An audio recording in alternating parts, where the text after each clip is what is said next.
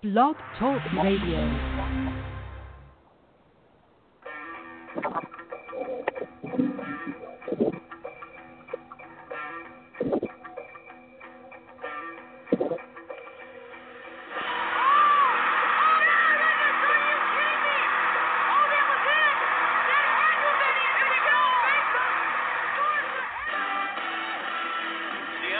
Score here, or USA wins.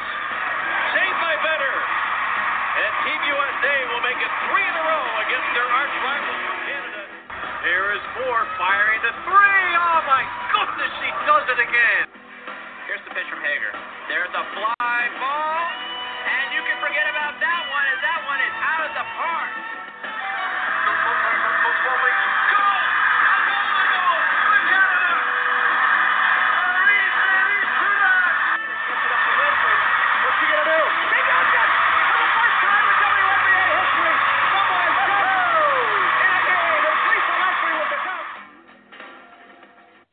Well, welcome in here to MyWSports Sports Monday. Another show, another week gone by, and a lot of activity in the world of sports. Luis Sanchez joined alongside Erica Ayala. We have some special guests tonight as well. EA, a lot to get to. I'm really excited for tonight's show. The big news coming out was NWHL action this weekend, and we have NWHL weekend wrap-up as well as the CWHL weekend wrap-up. We have some NCAA field hockey action as the national champion was crowned this past Sunday. NCAA basketball is underway. We also have some NCAA soccer updates, and we also have a fun fact of the week, as this is our one-year show on MyWSports Sports Monday. We're really excited to have been podcasting about women's sports, women in sports, and bringing you live feedback every week for the past year. EA, what are your thoughts of this kind of milestone for us? I mean, it's crazy that it's it's been this long that we've been in the game, so to speak, but happy to be here. And there's certainly a lot to recap from this year, so pretty excited to get into it. Speaking of, we'll talk about some LPGA action. Arya Jutanagarn, dang it, I had it earlier. Jutanagarn, she wins the CME Group Championship, earning a $1 million prize purse. And she is the LPGA Player of the Year for 2016. That's great news. We'll try to get to the LPGA action a little bit later in our show as we get ready to get into the National Women's Hockey League. And tonight we have two special guests joining us, in Tatiana Rafter and Ashley Johnston of the New York Riveters. If you haven't heard yet, Thursday evening news broke that the NWHL players' salaries would be cut in order to keep the league sustainable. Today we welcome in these two players to discuss how this news will impact them and maybe others around the league, as well as the NWHL. So with that being said, Tatiana, I'll go with you first.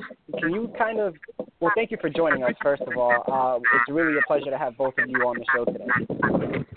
Thanks for having us. Yeah, thank you very much. So we're really excited to get into this conversation. We've been real big proponents of the league since it started last March. So can you take us a little bit, and Tatiana, you first, and then Ashley, you can jump on. Can you just take us a little bit through the timeline of the pay cuts and when you heard about the news first? Yeah. Oh, you want me to go first, though? Okay. We first heard about them as a team that Thursday evening this week, and we really didn't know that it was coming, like on my side. But Ashley, it might be different. Take it away. Yeah, so I found out a little bit before the rest of the team because I was one of the player reps for the New York team. So found out on a conference call about 30 minutes before everybody was at practice. And it was that's tough news to receive. It's heartbreaking.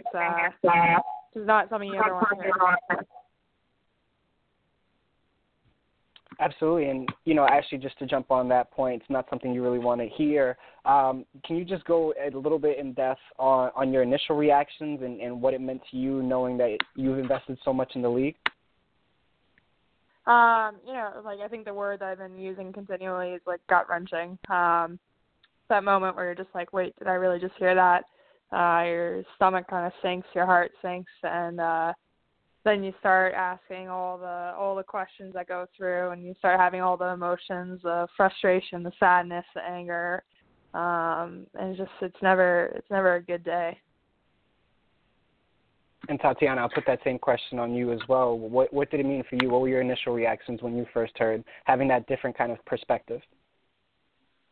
I guess I was sitting there and just kind of trying to digest what I was hearing. And I think it was about 10, 15 minutes into our team discussion, it kind of hit me what that's going to look like for me in a realistic sense.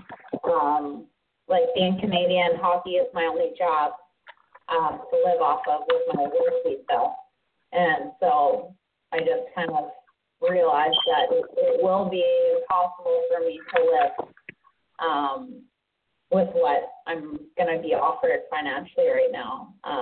So it looked like something like $650 a month, and that's my rent alone. So, I mean, now that it's all sunk in a little bit, it's been, I think, very positive, especially from our team. I think in the locker room, everyone's really wanting to try to make something work and brainstorm how we get to this next step. I mean, for me personally, the next couple of weeks are going to be hard because I'm going to be looking at ways where I'm going to be able to live here in the U.S. and be playing. So it might look like maybe getting some individual sponsorship or something. I really have fallen in love with my life here, so I'm definitely going to try my best to make it work, but there's a very possible reality that Sunday was my last game. Yeah, I mean, that's really tough. And Tatiana, you also blogged about your experience being an international player, both of you being from Canada. But can you talk a little bit more about other things? Ooh, we've got lots of feedback tonight. All right. Such a hot topic. That's what it is. Can you talk a little bit more, both of you, about the conversations you're having with teammates about, how Sunday might be the last game? What are some of the things that people are juggling and trying to make that decision? I mean, with our team, I think everyone's kind of looking for solutions in that. I know a couple of the girls I played with last year, I've been talking with Buffalo a little, and my friend Devin Skeets, she's from Whitby, Ontario. She's currently living in Buffalo, and she's going to be moving home to Whitby and commuting into games right now because she won't be able to make her rent and payments. So she's going to have to be moving home. And one of my other girlfriends, Paige Harrington, on that team, she's from Boston, so it looks like she might be moving home and then commuting to our home game. So I guess decisions like that are being made. How can we financially make it work? I know I've had some fans and supporters talk to me about maybe have you thought of billeting, things like that. The reality is, you sign leases, things like that. So I have a bit of a responsibility. I can't really get out of my lease at this point, but I guess just finding ways that you can make it work, essentially, and it looks a bit different for everyone else. Right.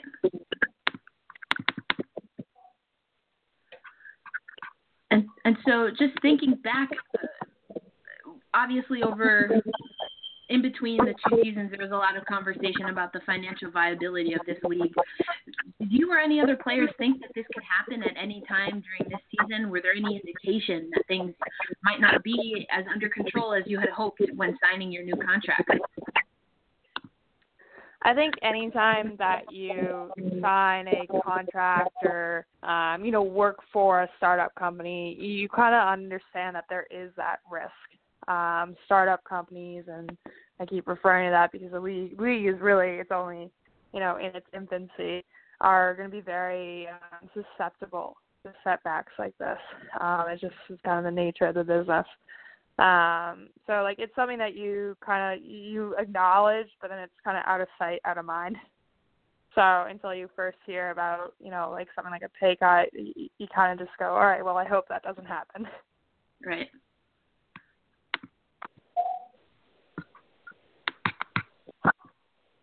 And so, Ashley, we're going to stay with you for a little bit, stretch. So after these pay cuts, we hear, or you guys hear the pay cuts are happening, then the captains of the teams, of the 4 teams, came together again and put out a statement to the league. So can you discuss how the captains went about coming up with the 4 points that you listed using social media?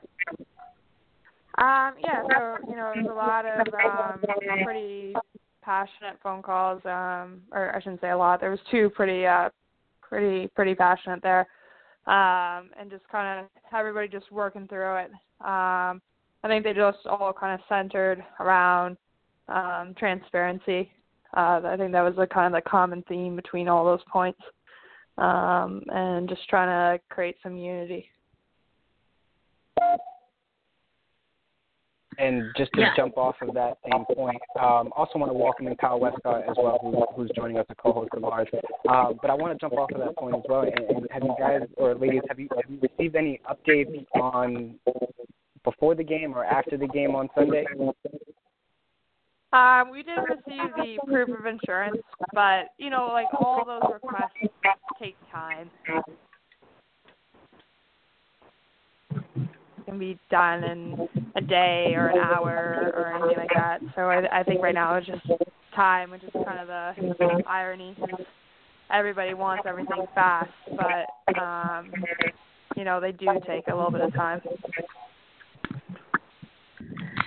And just as an overview, those 4 points are the proof of valid insurance, to have a third-party audit of the league's finances, let the players know the identity of the league's investors, and to give an explanation for why the league's revenues have diminished, including if it's sponsors that have not met their financial obligations or other things to that effect.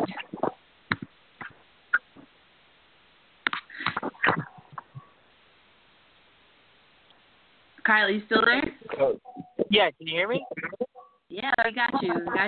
Hey, guys. Sorry I'm late. Very great to have you on tonight. I just wanted to, kind of jump on this and ask, what are players starting to think of or starting to do to either reach out to new investors, new sponsorships, or just to fundraise in general to help support the players that will struggle with the financial needs? Yeah, I think our team. Oh, sorry. I'll let you go. It's so hard when you can't see someone if they're talking.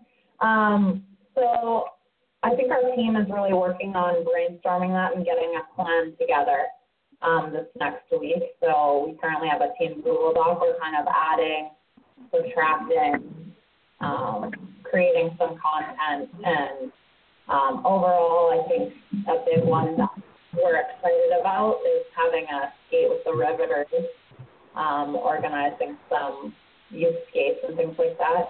And actually,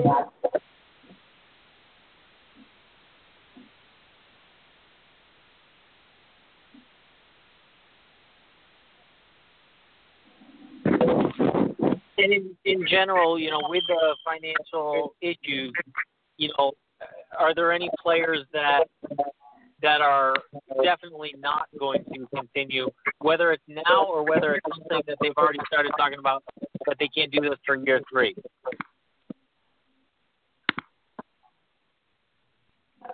That's a tough question. I think myself, my main priority, I'm thinking about this year and how I'm going to make it work for this year. And I think part of that, I've tried to shed some honesty to the public. I wrote a blog kind of exposing my realities, what I'm dealing with. But overall, I think everyone's using this time to think and evaluate. I don't know if anyone has a definite decision at this point. And kind of going off of that point as well, you ladies took the ice yesterday. I know it's going to be different for different players, but what happens now? Do y'all come together and kind of create help create the league that you want to see in the future? Because, through the statements and through, the Twitter and social media reactions, a lot of it is not, hey, this is not financial. This is about, doing this for a passion and for the future generations. So for both of you, what's next? I think, for oh, wait, Kat, are you going? Yeah, I'm on here. Okay, sorry. I think, the biggest thing is, really, again, coming together as a unit, exactly what you said, kind of just, taking this as a little bit of a setback, but, all right, where can we get better? Where can we improve this league to be exactly what we want it to be and be sustainable enough so that it is there for the future generations, which is why, we're all playing. And then, again, it's because it's 2 weeks where we can kind of, pretty well 2 weeks where we can just kind of take a step back. And, again, like Kat was saying beforehand, just look at your own situation, where you are, and then kind of as a team, it's a really good opportunity for us to come together and really, help each other out and be one big family. Yeah, and just to add to that, I think that this is a moment that it's the make it or break it moment. It's a really pivotal moment for women's hockey in general. I mean, in order for us to play for those little girls growing up wanting to play, playing for their future, having somewhere for them to showcase their skills, we need to survive. And the best way to survive is to make this work, because this league, something similar to it was started up around 10 years ago. That league, I'm not actually sure what exactly happened, but ended up folding. And I think that would be just really unfortunate to repeat the past when there's so much positivity and so much momentum going for everything that we're trying to do. Everyone that's a part of the NWHL has a vision, and I think that we're turning some heads and people are really starting to see what we're doing, and that it's really bigger than the game. It's something where you're giving kids the ability to dream, essentially. That's something amazing that I think of. If I have a daughter one day and she tells me what she wants to be, I can actually tell her, you can be everything you want to be, and it's fully true. So I think that's just an all-encompassing point, an idea that I have behind it. Yeah. So moving on from here, there is a break, and Coach Wiseman mentioned that at least for the Riveters, that is a full-on break. There won't be practices. But are there any scheduled conversations, either during the break or upon returning, to have with the league? Is there some kind of meeting that's on the books, so to speak? Our team will have a meeting this week with the league. And so are those happening kind of at different dates for each team? Yeah, I think it's a team-by-team basis right now, and then obviously there will have to be some collective work, but none of that right now has really been scheduled. Ours is more some generic questions that people have, because obviously, just found out about the information on Thursday, you have a game on Sunday, and now, finally that it's kind of sunk in, you start to have questions. Yeah, absolutely. And so you mentioned some of the things that, as a team, you're trying to put together and organize. Are there ways that some of the fans out there, some of our listeners who want to be supportive, what are the things that they can do to be supportive of the teams and of the league at this juncture?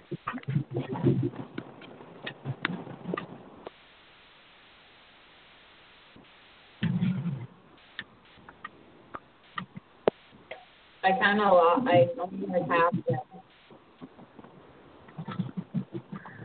For those people listening at home, fans that are watching the league and watching you both, what are some things that they can do if they want to be supportive of the players and of the league at this point?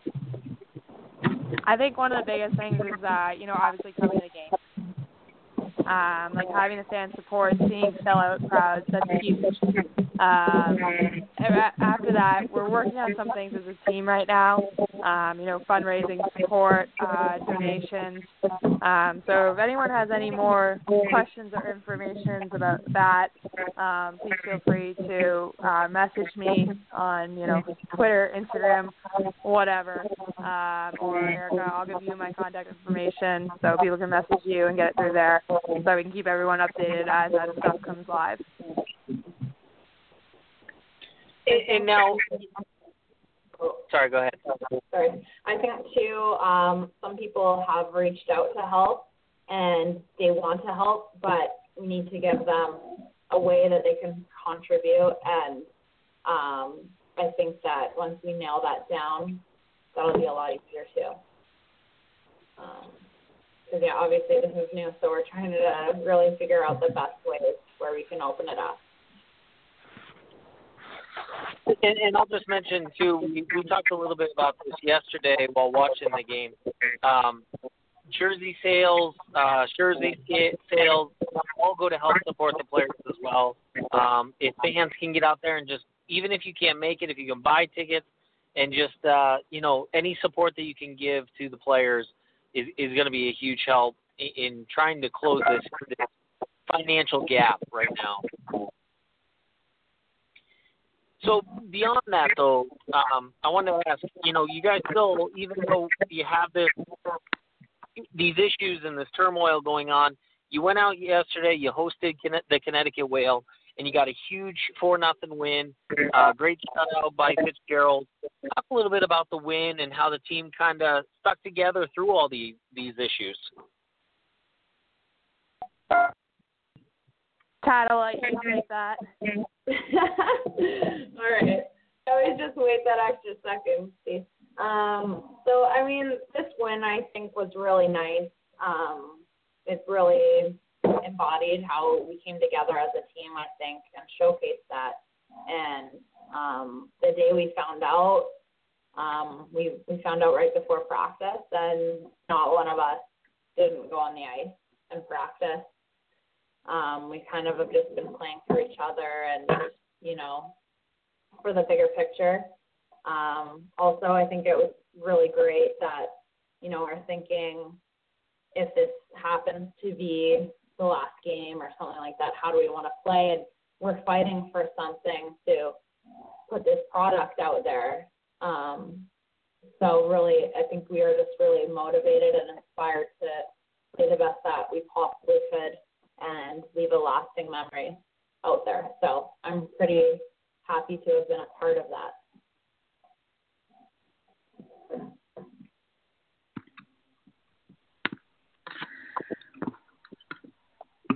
All right. Anything that you want to add there, Stretch? I think that win yesterday was huge. It just kind of shows that, just how close we are as a team and how we all kind of came together and played for each other. I know at the end of the game, some of us are getting teary-eyed in our little huddle there, because it was just like everybody could take a deep, kind of deep breath for a second, and just actually breathe, because I think all of us have been holding our breath so tight during all that time, and just the stress and the uncertainty. And, the one thing that we always know is you can go on the ice and play. You can go and play hockey, and while you're on the ice for that, that game, nothing else in the world matters except for the people beside you and what's going on there. Yeah, and, put everything to the side, ended up beating the Connecticut Whale 4-0. First shutout not only of the 2016-17 season, but the first in franchise history. Katie Fitzgerald between the pipes. And so, you've had a lot of really great contributions from the rookies, particularly for the Riveters, which comprise a pretty sizable a piece of the roster. But, Mia Dench, Rebecca Russo, one shy of the hat trick. And then finally it was Janine Weber who got the final goal, an empty netter, 4-0 victory. So just thinking about some of the struggles that this franchise has had, and maybe this is more for you, Ashley, than Tatiana, but just talk about what it feels like now.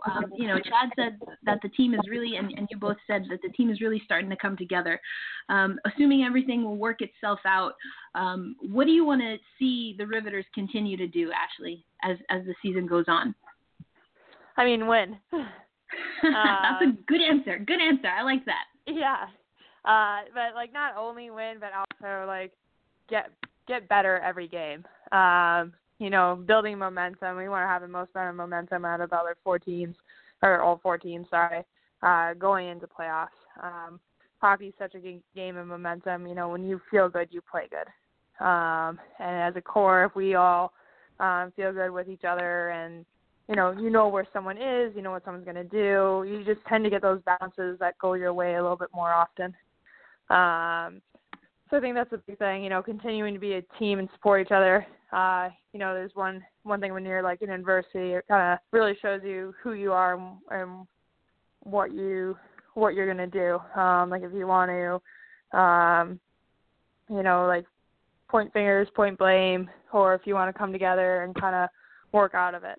I think that was something that was really, really, really cool to see. I remember, I'll never forget the moment of sitting in the locker room and just like seeing everybody crying, and then I can't even remember who it was, but just being like, "What can we fundraise?" And like all of a sudden, there was a moment I was like, "We're gonna get through this. We're gonna get out of this."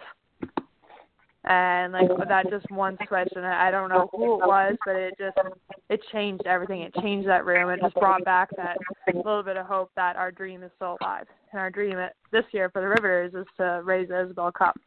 So anything short of that will be a disappointment. Well, one step closer and move into second place with that win over Connecticut, getting a little vindication for them spoiling the home opener. And so before we move on to what happened in Buffalo, we just want to, again, thank you both for joining us on the show and working through some of the technical difficulties. But any last thoughts or comments before we wrap up? I think we've covered everything from my end. I just want to thank you guys for covering the league. It's always like awesome to see media covering it. That's where we're going to get more exposure, and just people are going to know about us. Sometimes I feel like we're the best kept secret in New York City. So it's definitely, thank you so much for doing this, and thank you very much for having us on the show. All right, thank you both, and we hope to see you on the ice soon. Thanks so much. All right, take care. Thank you. And keep winning. Thanks. All right. So, wow. I'm just gonna put this out there. It's really nice. I know we've had Colette on the show before, but it's really nice to have some folks that are speaking from the New York perspective on the show. Yes. So again, we want to thank Ashley Johnston. We want to thank Tatiana Rafter for sharing their thoughts on a very difficult time for the league and certainly for the players. And as Ashley mentioned, reaching out to her, making sure to support the league and the players, and just finding ways to continue women's hockey. So for those who are listening, follow us at MyWSports, and we'll make sure to post any updates. And it's great, like you said, to hear it from the players, to hear, Ashley say that it's not just her, it's multiple people in that locker room that are saying, okay, what can we do now? We want to make sure that this keeps going. Ashley made a great comment, tonight as well as yesterday after the game about how these players are role models, and these players are what young girls are looking up to and saying, you know what, I can go play professional hockey. I can go play in college, and then I can go play after college as well.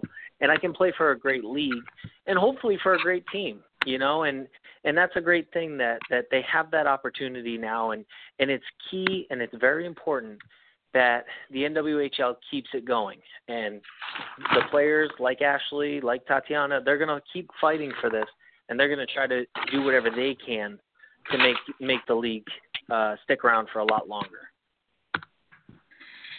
Yeah, and I think also another thing, and it was, again, it was the Connecticut Whale that were in town. So that's Heather Lindstad is the head coach of the Connecticut Whale, and she was asked, what were some of the conversations or what are your thoughts on what's going on in the league? And she kept it real. She, in a manner of speaking, was like, listen, I'm an OG. I've been around women's hockey since the 70s, and, we have survived this far. We've been on, penny pinching budgets before. We've seen teams start up and be threatened to be shut down before. So what we do from here is what we've been doing for the last 30, 40 years is we find a way to survive. And for her, a very interesting point that she made is, the Connecticut Whale are in a unique position as opposed to all of the other teams. They've never had a home game. They still haven't had a home game. So, she said her players are still trying to do what they can, but they don't know what their market is yet. They don't know what their attendance will be because they haven't had a home game yet. So now it's up to the Whale to, while they're playing all these road games before their home opener, is finding ways to touch base and reach out and as Ashley said, not only be the best kept secret in New York, but not be the best kept secret in Buffalo, Connecticut, or Boston either. Although I think Boston's doing a pretty okay job with their second shutout in a row. Yeah, it is still a little bit of a kept secret, and it shouldn't be, because the way that they are playing, the way that not only Brittany Ott in goal for the Pride, but the way the team in general. You have to remember that this win over Buffalo, who's a very solid team, who played to a 2-1 early in the season, went to overtime, or 1-0, I forget, but it was a 1-goal game in overtime early in the season, and to be able to beat that team without Hillary Knight, just is a evidence of just how strong team is, and when Brittany Ott is on, it's very difficult to touch the back of the net when she's standing in front of it. Yeah, you talked about the Riveters' first shutout in franchise history. Brittany Ott, first to go back-to-back shutouts in NWHL history. So, like Kyle said, when she's on, she's on. But I also agree with that point, Kyle. I think it was a 2-1 shootout victory that we got to see in the Pride home opener, Kyle. And now to see a 5-0 win, again, without Hillary Knight, it shows you the difference once you game plan and see a team a couple of times. And the Pride have been really good after seeing whether it's the Whale, the Riveters, or the Buttes, back to back or in a sequence of games. And I think these two teams like to play each other very closely. So it was kind of a shock to see Boston shut them out, but it's also a good thing to see how the depth of the Pride have come to play. Yeah, and the Pride, they mean business. They almost doubled the shots on goal in this game. The Buttes had 24 shots on goal. The Pride had 46 shots on goal. So this is just an offense that comes to play every single day, and they can really wreak havoc. And so you really have to give credit to all the goalies who are not Brittany Ott in the league, because they're coming out and know that they're going to be under just a storm of shots. But also it's to mention that as Hillary Knight was missing, she was a healthy scratch. Kelly Stedman was also not on the ice for the Buffalo Buttes, and that was a result of a suspension that she received at the second Buffalo versus New York game last weekend. Yeah, so, and I think that. Go ahead, Kyle. Sorry, I was just going to say, this was definitely a loss for the Buttes, missing Stedman. She's just such a big piece of their whole team. I don't want to say offense, defense, because she does both, but her leadership as well. And this is a penalty because of, or a suspension because of a hit that was on the game, as you mentioned last week. And it's tough that she couldn't play. I get it. The league is trying to protect safety of players, but yet in the same respect, then this all came out the same week that we also hear all of the financial issues, and maybe there is or isn't insurance that is up to date for the league. And it's a little curious that she got this suspension, as I said, the same week that all of those other concerns came out. Well, I'm going to respectfully disagree with you there, Kyle. Only way that could be curious is if there was some kind of conspiracy to pull her stick away from her and then have her decide to push all the way through Kiera Dostal along the boards. So, I mean, I hear what you're saying. It's definitely a tough loss, and then to be suspended in the game that could, as Tatiana was saying, potentially be the last game, either for her individually or for the league. I get that. However, that hit was massive.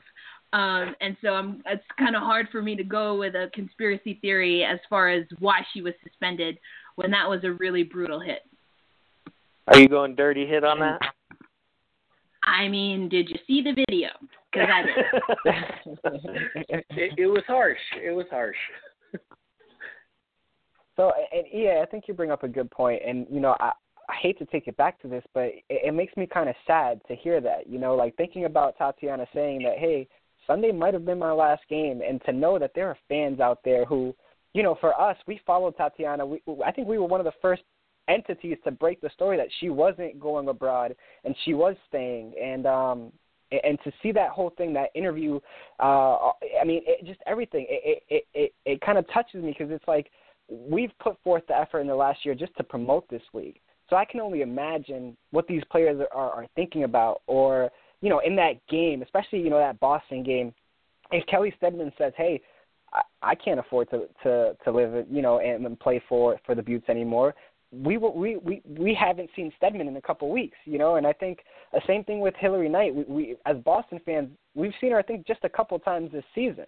So it kind of hits you a little bit because these are players that we've grown to admire and follow, and it's tough. It really is to hear that, you know, in the next 2 weeks, we might be seeing the end of the NWHL. And although, Kyle, just to clarify, the players were given proof of the insurance. I think the other 3 were yet to be met, but they did get their proof of insurance to make sure that they would be safe and covered if anything were to happen. Yeah. Okay. Yeah. And so, I mean, there's really no easy way to transition from everything that's happening in the National Women's Hockey League. But I suppose the silver lining, if you will, is that women's hockey hopefully will still have a place, and that is because we also have CWHL action, including, should we call it an upset, maybe? A sweep? I'm all about it, EA. I think upset city in Montreal. And shout out to the Toronto Furies, who everybody thought, because they had a shootout loss or overtime win against the Blades, that, you know, they might be at the end of the bucket. But Furies this weekend, they kind of took it to Les Canadiens. And Kyle, I'm not sure if you got to see this game, but I was jumping out of my seat the first night on Saturday when Toronto scored a late goal to take that game against Les Canadiens.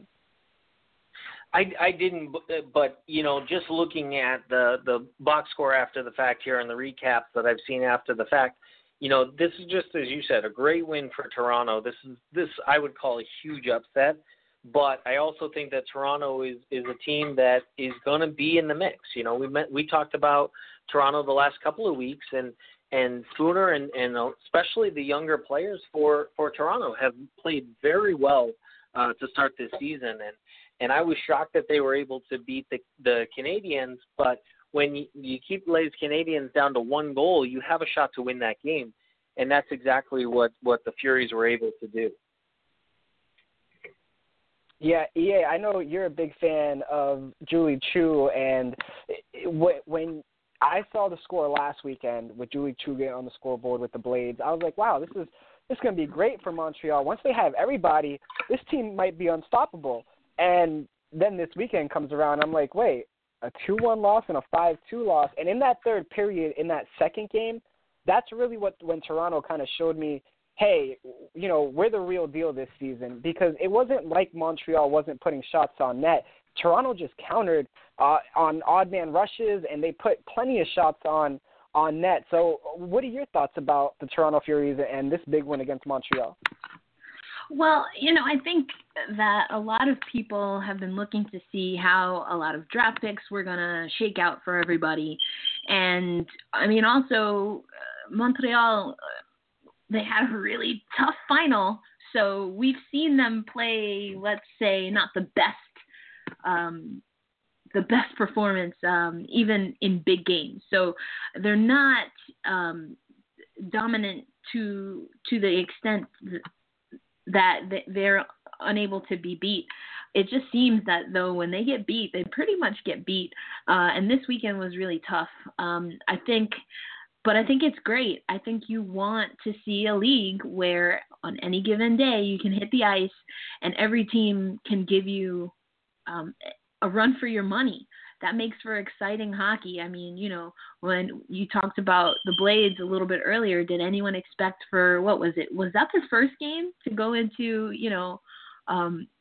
overtime? And was anyone expecting that? I don't know. So I think that's exciting. And I think the CWHL, obviously celebrating 10 seasons this season, has been able to find ways to really get and keep the talent pool even, and any team knows that they have a chance, and they just need to stick to their game plan, and good things will happen. And Kyle, you talked about the youth and Natalie Spooner. I think you were thinking of Michaela Cava, who has 9 points, 4 goals, and 5 assists for Toronto. And that's the great thing about this team is, like you said, they have that leadership and that experienced player who has stepped up, but they also have that youth and that young player in Cava who's been able to fill a void that the Furies didn't really have last year. And the good thing about Toronto as well is they're using 2 goalies. And we saw a team like Calgary do that last year, and it benefited them going into the Clarkson Cup Championship. So with Vanderbach and Kessler, you might want to be careful with Toronto because they're going to have really well-rested goalies as long as Kessler doesn't get the majority of the starts. Yes, and I think that what I would say actually is Toronto's strength this year.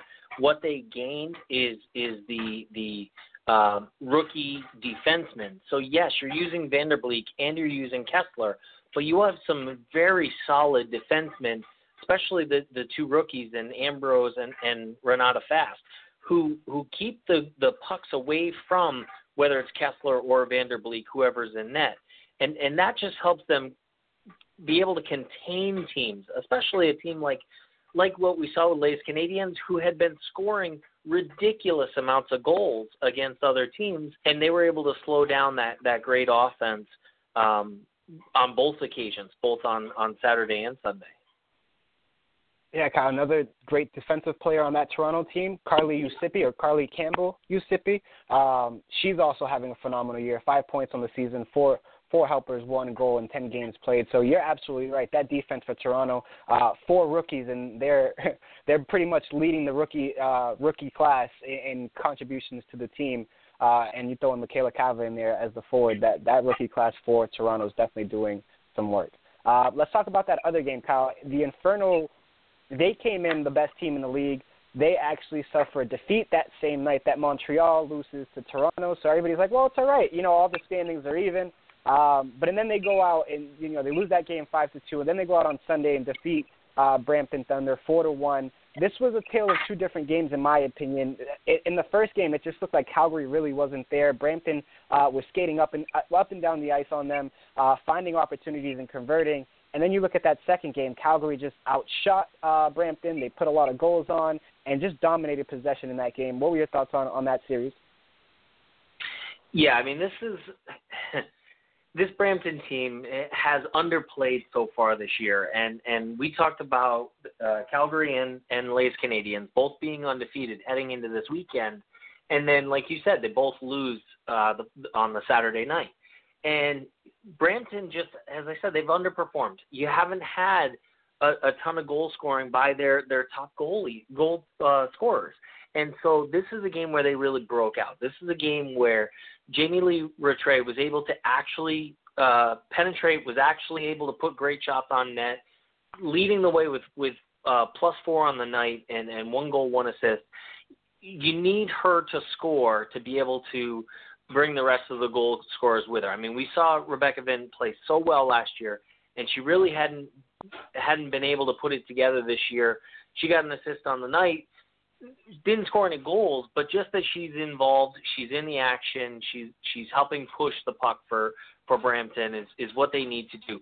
The games that they won last year were ones that they were able to outscore teams. They weren't a team that was going to shut you out. They were going to outscore you, and they haven't been able to do that up until that Saturday night game.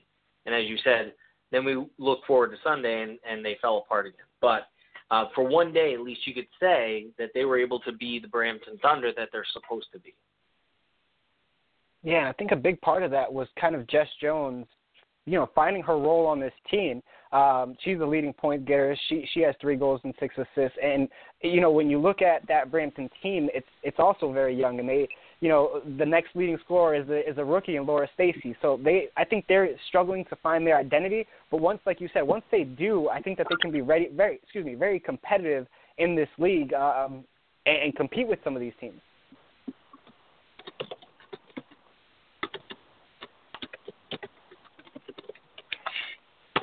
But, yeah, so moving on, EA, do you have any thoughts on the Inferno and Thunder?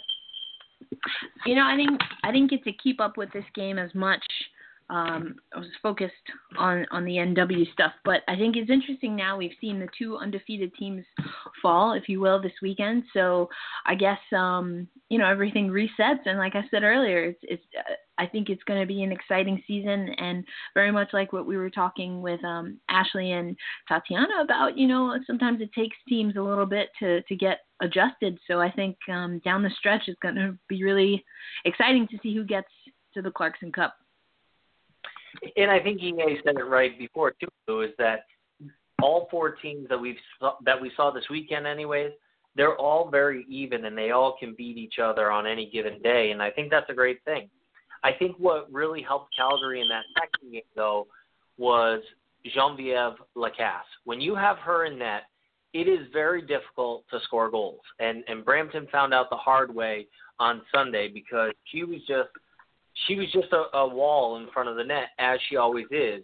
And my wonderment on this is Lacasse more suited to be in net for the big games for the Inferno than Mashmeyer, simply because she's been in the league longer and she's seen this type of play a little longer? Well, I, for one, say yes. You got to respect talent, for sure, but they call them rookies for a reason, and there's 2 goalies on that team in Calgary who've been through the ringer. They know one is a reigning Clarkson Cup champion, and the other was on a team where she was consistently breaking records for saves, because that's how many shots she was taking, but also who has seen success in the league. So I don't think that you can deny the experience that those keepers bring. And so I don't know if it's just big game scenario thing that you need to be able to have Mashmeyer break herself in, so to speak, and get accustomed to what is essentially the next level after her definitely of her NCAA career, and now she's playing more consistently than she does when she's with the national team, when she's with Team Canada. So she's got to adjust to that, and I think you need to give her time, but you also have to respect what you've got. Definitely. When you've got, you said it right on, when you've got Delaney Bryan and you've got Geneviève Lacasse ready in net, Mashmeyer is a great young goaltender, but, if we have to think about who the 1, 2, and the 3 are, I mean, I'm putting both Delaney Bryan right now and Lacasse ahead of Mashmeyer. Not to say that she's not amazing, and not to say that that's not probably the best 1, 2, 3 combination of any team that there's ever been, but I think she's behind Delaney Bryan and Lacasse. Yeah, and I mean, I get college. wanting to have your go-to. I get that, which is why sometimes, I mean, talking about the Riveters, last season in particular, Wiseman kind of drove me crazy. I was pulling my hairs out, not knowing who was going to start in net, so I get it. However, I think also there is something to that tactic, you know, create a little healthy competition, allow those women to grow and learn from each other so that now they're all being challenged, and hopefully maybe you don't see a huge facelift, so to speak, in the way that they approach the game, but they learn and pick up tricks from each other, and that just makes all of them stronger. Yeah, and to jump on that, Kyle, I think, you know, it really gets lost amongst the fans that the third goalkeeper on this roster is Delaney Bryant. And we saw last year what she was capable of. We saw against the Boston Blades what she was capable of when Calgary was missing half their roster. So it's really incredible to see what Calgary did this offseason and to see how it's paying dividends right now in the beginning half of the season. I think they're a fun team to watch as well. I mean, I got to see that game here at UMass Boston, and even though I'm a big Blades fan, it was just really cool to see how they worked offensively and just worked into the attack. So I'm interested to see how they finish out. Like EA said, the standings have kind of shaken up a bit now that some teams have played more games than others. There are 3 teams tied with 12 points. Obviously, again, some teams have played more games than others, but the Furies, the Inferno, and Les Canadiens are all tied for first with 12 points currently going into next weekend. Which is huge because we just talked last week. Oh. Yeah. No. I was just going to say that's huge because last week we just were saying, the Canadiens and the Inferno are really starting to break away. You know, they're both 6-0. And I said last week, we're going to wait until December 10th to see them play each other, and that's going to be a huge matchup. Well, guess what? I was wrong because the huge matchup already happened this past weekend when they both lost. So, it's great that we're not focused on 2 teams. There are 4 great teams in this league that are all very even right now. And, not to take anything away from the Blades, Kyle, I think they played a great second game last weekend against Montreal. Yes, it was 6-2, but they led twice in that matchup before Montreal kind of turned it on in that third period. And we all know that the Blades have been a team that's been in rebuilding, but I don't want to take anything away from them either. I do think that they can come away with a couple of wins this season, and I hope they come away with a couple of wins this season and might, play spoiler a little bit later in the year. I mean, we all certainly hope so. I mean, I think you never want to see a team, just overmatched all year. I do think, as we talked about a couple of weeks ago, I do think that they are a young team that can only get better. I'd like to see them pull out a couple of wins at least. All right, so from CWHL and NWHL talks, let's move it to the college game. We saw some great NCAA hockey this weekend, a lot to get to. Kyle, number 1, finally goes down and drops a game to Minnesota Duluth. Minnesota Duluth, I went into this year like, Minnesota Duluth, they're not going to be that good, but they returned, and again, I'm going to say this, I think they returned the best line in all of college hockey this season. And you can see that when they played Wisconsin and beat them on Friday. Wisconsin did look like the better team on Saturday, so they split. Let's talk about this number 1 seed and this number 1 and number 3 matchup for the weekend, Kyle. You're a big fan of Davian. What did you think about this contest? Well, I mean, we also have talked a lot about Minnesota Duluth and just how solid of a team they really are, and they just proved that they are a team that a Wisconsin or a Minnesota can't overlook. Those are the 3 teams right now coming out of the WCHA that all have a shot. I mean, you every team that faces them when we get to the final 8 are going to be scared. They are going to have to fight for their lives against those 3 teams, and we may very well see a final between 2 of those 3 teams. So, I mean, just that they could win that game on Saturday just proves that they're not out of it. They have a shot anytime that they're going to face, like I said, whether it's Wisconsin, whether it's Minnesota. Minnesota Duluth has great goaltending.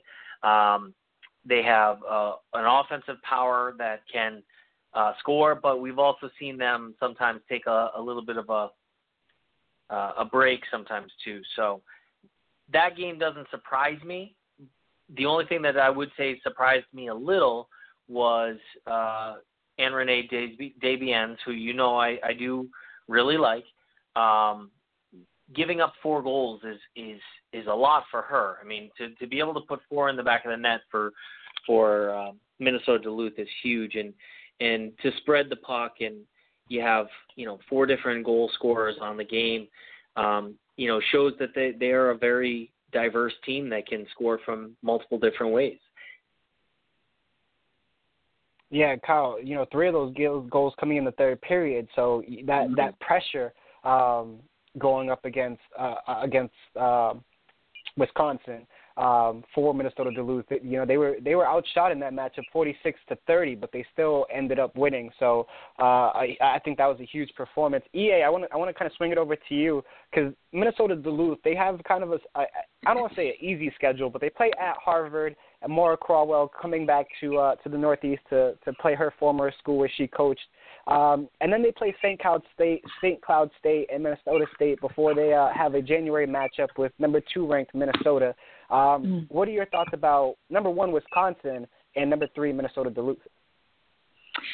Well, I think they're coming out of a really great conference. I mean, mostly because they're 2/3 of the trifecta. I think there's great hockey. You mentioned Wisconsin, Minnesota Duluth, and St. Cloud. We've talked about players on this podcast that have gone to all of those schools. So, and that being from the NWHL and the CWHL, actually, Julie Chu has ties. Anyway, all that to say, as far as whether one team has, an easier road than another, that might be so, and sometimes the schedule works in your favor. But if that's the case, at least on paper, what a team needs to do is really hunker down and find ways to challenge themselves and continue to play their game. And those are what elite programs are able to do, and that's what they understand.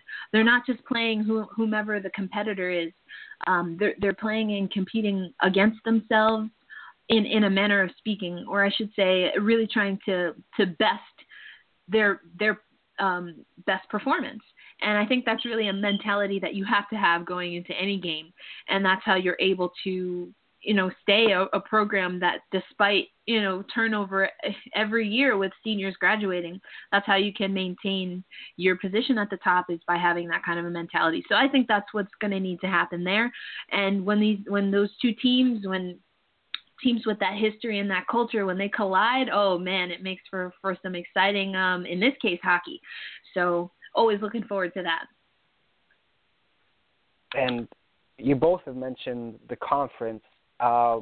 We talked about 2 teams of the 3. The third team is number 2 ranked Minnesota, with only 1 loss on the season, but they were taken into shootouts twice against conference foe, number 9 ranked North Dakota. So just talking about all these ranked teams in the WCHA, it's incredible. But even just the competition, we talked about this last year, Kyle, when you look at the depth top to bottom, obviously the best conference in all of college hockey. But when you're in the shootout against number 9 North Dakota and you win twice, does that kind of give you experience for later on for those tournament pushes?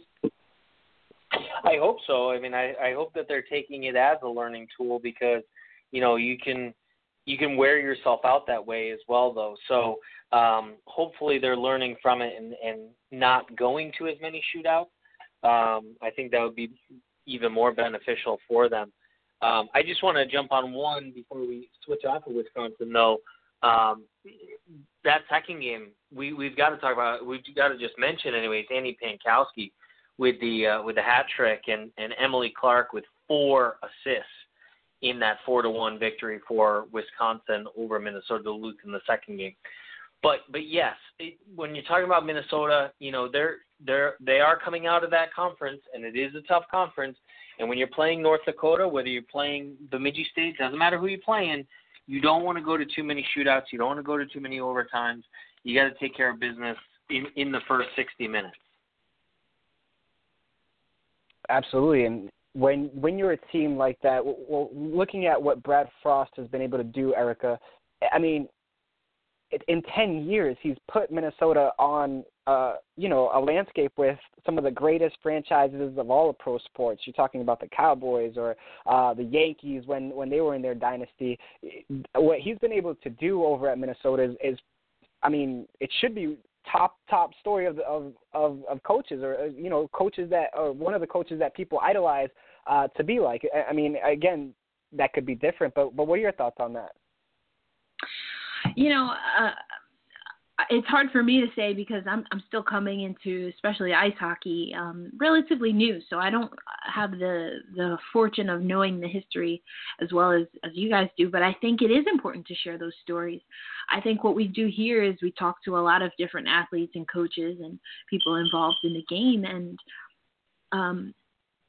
sometimes it feels like you're out there on your own, that you're isolated. I mean, even what Lindstad said about women's hockey and the growth of women's hockey throughout, and that this is, while it's very tough, these pay cuts are tough, and they're unfortunate. It's nothing that the game hasn't seen before. So taking that now to a coach that may or may not be getting their due shine, if you will, I think that really has to be that we have the opportunity to share those good stories and to make those comparisons.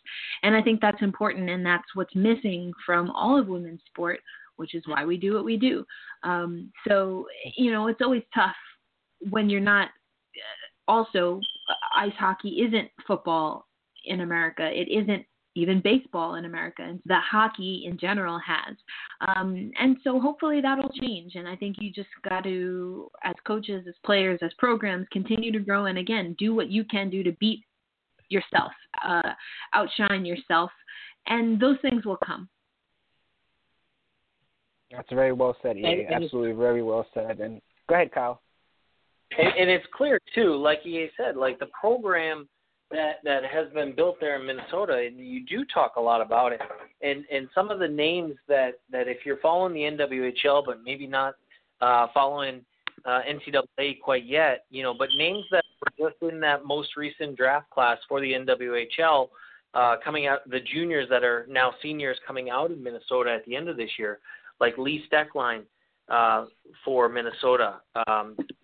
Sarah Potomac wasn't in the draft yet, but if you heard any of the coverage from MyWSports last year at the NCAA championships. She had a great NCAA championships last year. She was the MVP of it. Had another great game against North Dakota, even though it was a 2-2 overtime. She had the one goal, and she had an assist on the other one.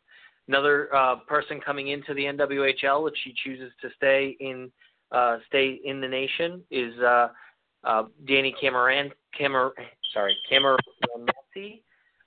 and Kelly Panic, both. So this Minnesota team is stacked, and as you mentioned, Brad Frost has done such a great job bringing players in. Just this week also, Sarah Potomac's younger sister just signed with Minnesota to start going to be a Gopher next year as well with her sister. And we talked a lot about North Dakota a couple of weeks ago, Lou and I did, and the goaltending. And, of course, in this both of these two games, you saw another great goaltending performance from Lexi Shaw, keeping the Minnesota Gophers down at only 2 goals, which is tough to do anytime you face the Gophers. Absolutely. And, when you talk about the talent pool, you mentioned, looking at the NWHL, right now, 2 of the most recent draft picks in Haley Skarupa and Alex Carpenter lead the league in points. So it's incredible with what rookies can do, but it also goes to show you that there's a great talent pool of athletes waiting to get into the professional game, and we are pretty much excited to keep covering that. And it's going to be really interesting to see that what happens at the end of the season with the NWHL and the CWHL. Right now, it looks like heading in opposite directions. But again, we'll wait and see. another point before we move on from hockey, BC and Northeastern, another top 10 matchup. That happened on Sunday, a 2-2 tie. But I want to touch on this with both of you. The ECAC, they're coming out of nowhere. They have four ranked teams. St. Lawrence is up at number 4, Colgate at number 5. You got Quinnipiac in there kind of finding their stride. This weekend we saw St. Lawrence shut out Yale and Boston, and then Colgate, they actually fell to Princeton and number 8, Quinnipiac. But the ECAC is getting out there, and a lot of people thought it was just going to be the WCHA and Hockey East. But what are your thoughts on this conference and these teams kind of outperforming the critics? Well, unfortunately, I think if you're a fan of Hockey East, you should be scared, because I think this is a sign that the ECAC is starting to move maybe ahead of Hockey East when you talk about all-around talent. You're still going to have your top teams coming out of the Hockey East, but there are just a number of teams coming out of the ECAC, and the at-large bids may actually go, more at-large bids may end up going to the ECAC than Hockey East this year. I mean, and what I'll just add is that, hey, let's grow the game. I mean, but if you look at some of these ECAC hockey programs, what are we seeing at least? And again, this is me coming into hockey from the NWHL. I noticed these teams because of their alumna who are playing in the National Women's Hockey League. And this is something we can check the record books in 2016 that I've mentioned before. And I think it's a salient point now that the NWHL is having these financial troubles. What is the relationship between these conferences for women's hockey and women's professional hockey? I know that it's very, let's see, I'm trying to be kind. Everyone likes a feel-good story of a young girl watching her first hockey game, putting on her first skates. But we have to remember that little girls grow up to be teenagers and grow up to be young women and grow up to be college students and then adult females. And there's an entire spectrum of a fan base that we miss if we're not engaging in the development levels, not only in the youth programs at the cute, like U8 to 12, maybe 14, but all the way up when girls and women are starting to get competitive in sport. And so I want to see more of a concentration in these schools. And I mean, this is maybe, I don't know if it's a bold prediction, but maybe more of a theory that, you're seeing ECAC get a little more shine because Megan Duggan, she coached in the ECAC last year. You have RPI, let's see, Princeton, Quinnipiac. I can think of, a bunch of players that are in the NWHL market that go to these schools. And I don't think it hurts either the leagues, both the CWHL and the NWHL. And it certainly doesn't hurt the programs to associate themselves with the talent that's coming out of college and into the professional ranks, and then, of course, by an extension, to national programs as well.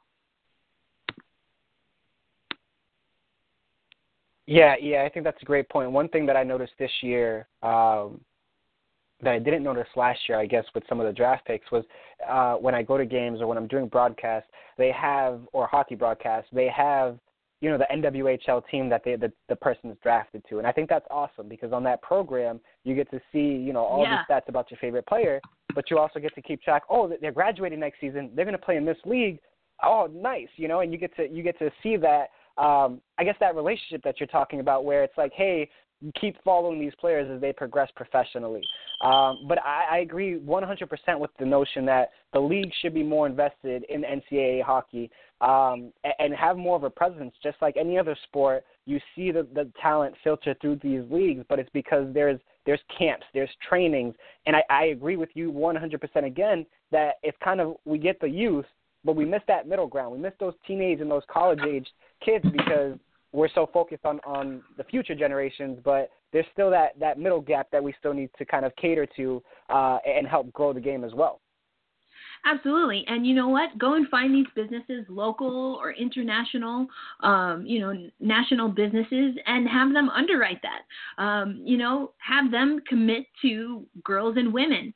Have them commit to growing sport. Have them commit to providing opportunities for female athletes who are on scholarships who are then going to be professionals in some other field. Make that investment. Those opportunities need and are important for women to have.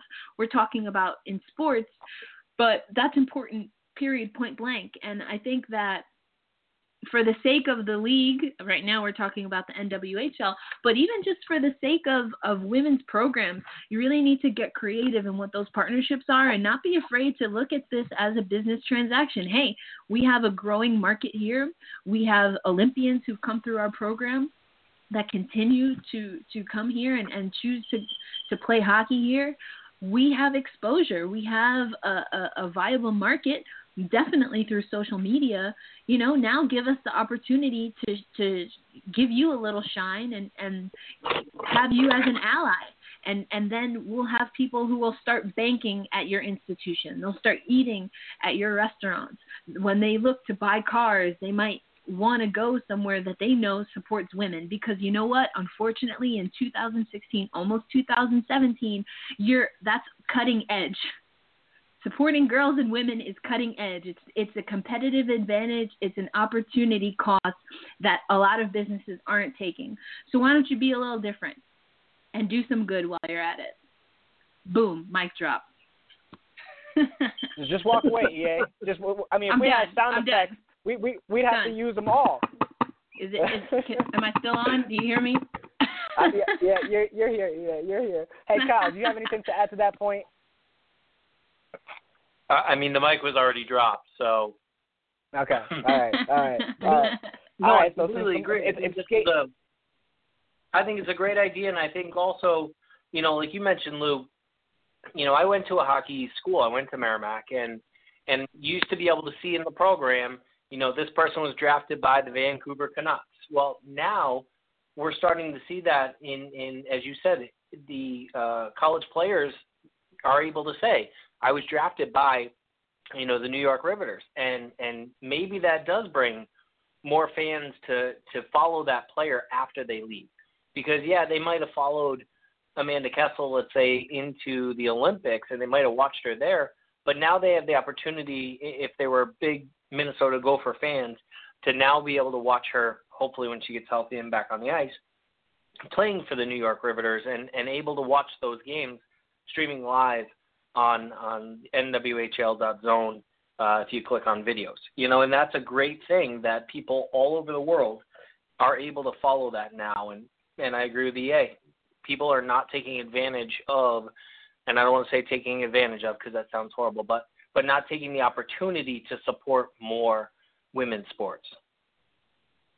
And I think Tatiana and Ashley both mentioned a great opportunities to kind of get sponsors for themselves. And I think once more of these players put their stories out there, and much of the league to these businesses that haven't seen it or haven't really gotten the wherewithal to be like, hey, yeah, I'm going to support this. Once they hear a story like Tatiana's, I'm pretty sure they'd be willing to give a couple of bucks, thousands of bucks to help and to help support. And I think that's a great point, EA, is once they start investing, we might see one of the greatest things ever. And we won't have to say in 2020 or 2030, man, we're still trying to break barriers here and we're still trying to do good, And I think that's a big point that needs to get out there. And more people, more businesses, as EA said, need to start supporting not only the NWHL and hockey, but all of these leagues that promote young girls to follow their dreams and to have an opportunity to play professional sports where there is a passion. It's a great conversation. I don't want to cut anybody short. Any other thoughts before we move on to NCAA field hockey? No, let's get into it. I'm excited to hear what you've got to say about this, Lou. Oh, I'm so excited, hear about Kyle. the winner. I mean, all right, I got a story for both of you. So I really, I had no idea about field hockey. I really didn't. I'm being honest. I had my first experience this Summer Olympics just watching the USA field hockey team kind of make a spectacular run. And I was like, wow, why wasn't I hip? This is cool. And I got to broadcast a field hockey game for Boston College this season, and that was like, wow, like I got to get into this more. Talking to Chelsea Fioli, a former BC alum, she was telling me about a program that she ran and how that's been growing. So I really got into it. So this NCAA championship, I wanted to follow it, and I wanted to follow it kind of the right way. So I started learning more. And, I'm looking at the stats. I'm like, wow, North Carolina is a pretty good program. You look at a program like Maryland, and they were just dominant in the past couple of years. Now, you look at one of these small schools, and I'm a big fan of this, Kyle. I think you know this because we talk about it a lot. But once there's a Cinderella story, I don't care if you're my favorite team or not, I'm probably going to root for that Cinderella story. And Delaware, they were kind of that Cinderella. They haven't made a national championship since 1982. They made the semifinals since 1982. They haven't made a championship since 1978. So I was really excited to see this national championship. On one side of the bracket, we had two powerhouses in North Carolina, and I'm blanking on the other team. But then in the other one, we had Delaware and Princeton, so two Cinderella stories. So you knew you were going to get kind of a great matchup in the finals. And Delaware ends up, taking a 2-0 lead. I'm going crazy because I'm at a birthday party. It's my caretaker's 70th birthday party, and I'm sitting here on the laptop while everybody's watching football, eating cake, and conversing. I'm sitting here watching the national championship of field hockey on my laptop, and every time one team scores, I'm throwing my hands in the air, and it's amazing. So yes, a long story short, UNC has made the last 5 of 7 national championships. They won in 2007 and they won in 2009, but since then they've made 5 of the last 7. The only 2 they didn't make were 2 that UConn ended up winning championships in. So this was their 5th appearance in 7 tries. And Delaware, they give up a 2-0 lead in the second half. Just to get the lead back, Greta Knock, who we actually shouted out for Top Player Tuesday, she scores the game-winning goal, 5:56 remaining in the second half. They hold off a tough UNC attack, and they claim their first ever NCAA national championship. The Delaware Blue Hens are your 2016 field hockey national champions. Did I do it justice? Where's my cricket button? I think you nailed it. I mean, I was letting it simmer. I was just going to, ride that off. I think it was great. Blue Hens, I wonder, I didn't keep up with it, but I don't know if Deladon had any tweets for her fellow Blue Hens out there, but, she gets pretty into it when she's rooting for her teams, whether it's soccer or softball. So I got to do some research on that. I think it's great too. Like you said, this is a national powerhouse. This is UNC, who is in it year after year. They're perennial, and then you have that Delaware team that this could be the last time that they're in it for another 30 years, and it's the first time they're in it for 30 years. And any opportunity that you get to win something like this for not only for the players but for the university is really makes the whole university, the pride that goes into all sports, really helps the Delaware Blue Hens, as you said, really feel like, what, we're champions, and we can do it in other sports too. And I think that's a great stepping stool for hopefully basketball season or maybe the volleyball season coming up, finishing up soon now as well for the Delaware Blue Hens. Well, Kyle, that's a great point as well. This was their first national championship in any sport since 2003, when the football program won the 2003 FCS championship, and their first national championship for a women's sport since their lacrosse team won in 1983. So you can catch the recap on MyWSports. We just posted it today. Definitely go give it a read. It's one of the best stories I got to write because I was really invested in it, and I was really just excited to put together the recap. So a lot of statistical facts in there. So go check it out on MyWSports.com. Again, the Delaware Blue Hens defeat the North Carolina Tar Heels 3-2 to claim the 2016 national championship. One other note, just to throw this out there, but I also thought it was great that you saw different teams. You saw UConn kind of their resurgence of a national program. They lost to UNC in that semifinal, and again, just shutting out Princeton. They came in with an at-large bid by the Ivy League, which really rarely happens. And they made it all the way to the national semifinal. Obviously, they lost to the eventual champions, but shout out to the Princeton Tigers for their phenomenal run as well. EA, we saw some upsets in this tournament, but, I mean, upsets in soccer? Yes, and we will get to those upsets in soccer, but I want to first go back to, we talked about North Carolina, and while field hockey might not have worked out for 2016, we do see that the North Carolina Tar Heels they're still alive when it comes to NCAA soccer, women's soccer. So we are now down to the Elite Eight, so let's talk about what happened. We saw that Santa Clara beat NC State. That was a 3-0 victory for Santa Clara, and it was Virginia. Virginia was blanked by Georgetown, so that will be Santa Clara and Georgetown that will advance. On the other side of their bracket, on the top, we see South Carolina defeat BYU. They also blanked BYU. That was a 1-0 victory. And North Carolina, they defeat Clemson 1-0. Now, you want to talk upsets, you say, so we're going to have to go down to the other side of the bracket here, and let me see, do I see anywhere Stanford in the house? No, they are not. Stanford was defeated. They will not be moving on. Instead, on this side of the bracket, we have Duke, West Virginia, USC, and Auburn. When it came down to what happened here, we see that Santa Clara, again, a lot of people seeing them as a Cinderella story. It's Notre Dame and Stanford that fail to advance. But as I mentioned, number 2, Georgetown, and as far as programs go, we talked about on hockey how there are some tried and true programs that are just kind of a staple of the sport, and that is definitely the North Carolina Tar Heels when it comes to women's soccer. So, fellas, what were you seeing? What surprised you? And what are some bold predictions as we move on with the NCAA tournament for women's soccer? Kyle, I'll let you jump on first.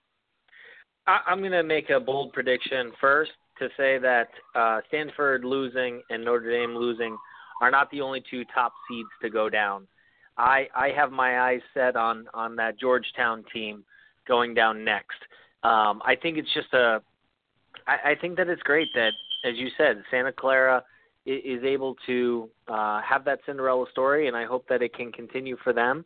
And, I think that it just goes to show that there's so many in soccer, the top programs are all so even, and especially when it's a one game win and move on, anybody can beat anybody on any given day. And like I said, I think that there are more top seeds to fall very soon. I think we have a great matchup with North Carolina versus South Carolina on the top of the right bracket in that Elite Eight. I think that one, you call it a bold prediction, but I think it might go into overtime. I do think if it goes into overtime, it will end up in PKs. But I think that's the matchup to watch. The other matchup is unfortunately on that other side as well, and I wrote about this on the first NCAA soccer preview on MyWSports. I'm a big fan. I've been a big fan of West Virginia all season. I also know how good Duke has been all season long and what they were able to do last season. So I was asking some of the fans in that article is who's the number 3 seed that can make a run in the tournament, and referring to last year, Duke being the only 3 seed to make it out of the second round. And looking at their team this year, I thought, well, they can do it again. And I do think West Virginia was a little, they scared me a little bit against UCLA. So I think that matchup, Duke and West Virginia, all right, the bold prediction here is whoever wins that game wins the national championship. All right, you heard it here, folks. And so that is Duke, Number 3, Duke taking on number 1, West Virginia. That's November 26th, 3 p.m. Then we have USC Auburn playing on November 25th, 4 p.m. And then we go to the other side of the bracket. We have Santa Clara, Georgetown. That's November 26th, 12 p.m. Georgetown, the number 2 seed on that side. And number 1, South Carolina. Number 2, North Carolina. The Carolinas clash on November 25th, 6 p.m. Really excited for that Santa Clara matchup with Georgetown, as Kyle alluded to. I think that's going to be a good one as well, and hopefully I'm all about upsets. So we'll see if Santa Clara's Cinderella story continues. Kyle, let's talk about some volleyball. We're getting close to the NCAA tournament in volleyball. Getting close. The selection show is this Sunday night, so we'll find out what the brackets are coming up just this Sunday night. Really, the story in volleyball is that the Big Ten is the conference to beat heading into the tournament. Top 3 seeds right now, number 1 is Nebraska, number 2 is Minnesota, number 3 is Wisconsin, all out of the Big Ten. This weekend, all of them held suit, winning the games that they had. Minnesota was the only one that it was a little close. They had 2 games this past weekend. Both went to 5 sets, but they won over both Michigan and Michigan State. When you look outside the Big Ten, you have the Big 12 really coming in strong as well, with Kansas at the number 4 overall in the nation and Texas number 7 overall in the nation as voted by the American Volleyball Coaches Association. However, Texas comes in with the number 2 RPI rating, meaning that they have a very, very difficult schedule, and they are holding their own in that schedule. So Texas, even though they're 7 overall by the coaches' vote, it could be a team to watch out for just because of their strength of schedule so far during the regular season. Hey, do you see a team in that top 15 that Lou might like a little bit? Are you talking about Hawaii? Yeah, there we go. Absolutely. I love this team. You know, there's going to be, and we saw it last year, we saw it the year before. We know that there's going to be a Cinderella story, like we just talked about in soccer with Santa Clara. There's going to be a Cinderella story. The question is, who is it going to be? But the Fighting Wahinas are definitely going to be in the tournament, and now it's just a matter of how far they can go and which juggernaut they're going to knock off. Well, we will find out on Sunday with the selection show, right, Kyle? That's right. And as we move on, EA, any thoughts on some volleyball? The volleyball, you know, I can't say that I know much about the volleyball, but I am pretty excited to get some thoughts on netball as it was known way back in the day, including, you know, we have been outed as UConn fans here across the board at MyWSports, and you know, they've had an interesting ride, lots of different headlines, but all in all, they do beat LSU, and convincingly. So are you seeing the UConn of late being able to really step up to, again, the hype, the dynasty, all of the culture and heritage that comes with being a Husky? I think this is going to be a tough decision this year. I think we're going to see UConn be in that top 10, top 5. They're going to be there. I just don't know that they have the firepower from what I've seen in the first 3 games to really know that they're going to be a team to be reckoned with as we get into the Final Four or later, like they have been the last 4 years. You know, when you lose a player like Breanna Stewart, when you lose a player like Morgan Tuck, when you lose a player like Jefferson, you know, you have some gaps to fill in. Now, that being said, that they do have some great returning players. I mean, Kia Nurse and Nafisa Collier and Katie Lou Samuelson, who was the great freshman last year, who was supposed to really step up into that Breanna Stewart role. You know, they're all very solid players, but I'm just not sure that there's enough enough around them to be able to take that team as far as the previous 4 UConn Husky teams were able to do. So, Kyle, I'll kind of disagree with you there. I think a lot of people are talking about losing that senior class, but what have we seen year in and year out? That UConn is always a competitor no matter what. And, you know, I think a lot was shown to me in that matchup against Baylor. Baylor was ranked number 2 at the time, and a lot of people had said, hey, Baylor's that team. Baylor and Notre Dame are the 2 favorites ahead of UConn going into the season. They beat them by 11. So when you think about what UConn can do, I think the one game that showed that they were beatable was that Florida State game, but it also gives me confidence in Florida State. I know I'm an ACC guy, but when you think about Florida State not having Leticia Romero and still competing down to the wire against probably one of the best teams in the country, I think, you know, there's some things to say about UConn, but I don't think that they're as bad as people are making them out to be. I'm not saying that they're bad, but I think that there are other teams out there just return a lot more that I think are just stronger teams. And the one that I'm going to mention that you skipped over is Dawn Staley's South Carolina Gamecocks. How can you not be talking about them in the top 3? They returned at least their top 3 players, and they're a solid team all the way around as well. So just because they're older, I think they're more mature. I think that they've played together longer. I think that the South Carolina Gamecocks are the team to beat in women's college basketball this year. Ooh, interesting. And now there's South a Carolina. bold prediction. There you go. And, you know, if all things stand, South Carolina will be actually in Massachusetts this coming weekend for the Basketball Hall of Fame tournament. So we hope to have some coverage from that. And perhaps we'll see how bold that prediction of Kyle's is or isn't, for that matter. But I think you're absolutely right. I think Dawn Staley has shown that she can be more than an effective coach and player at multiple levels. Let's not forget that she is a part of the Team USA basketball system that has been unbeaten since she was a player.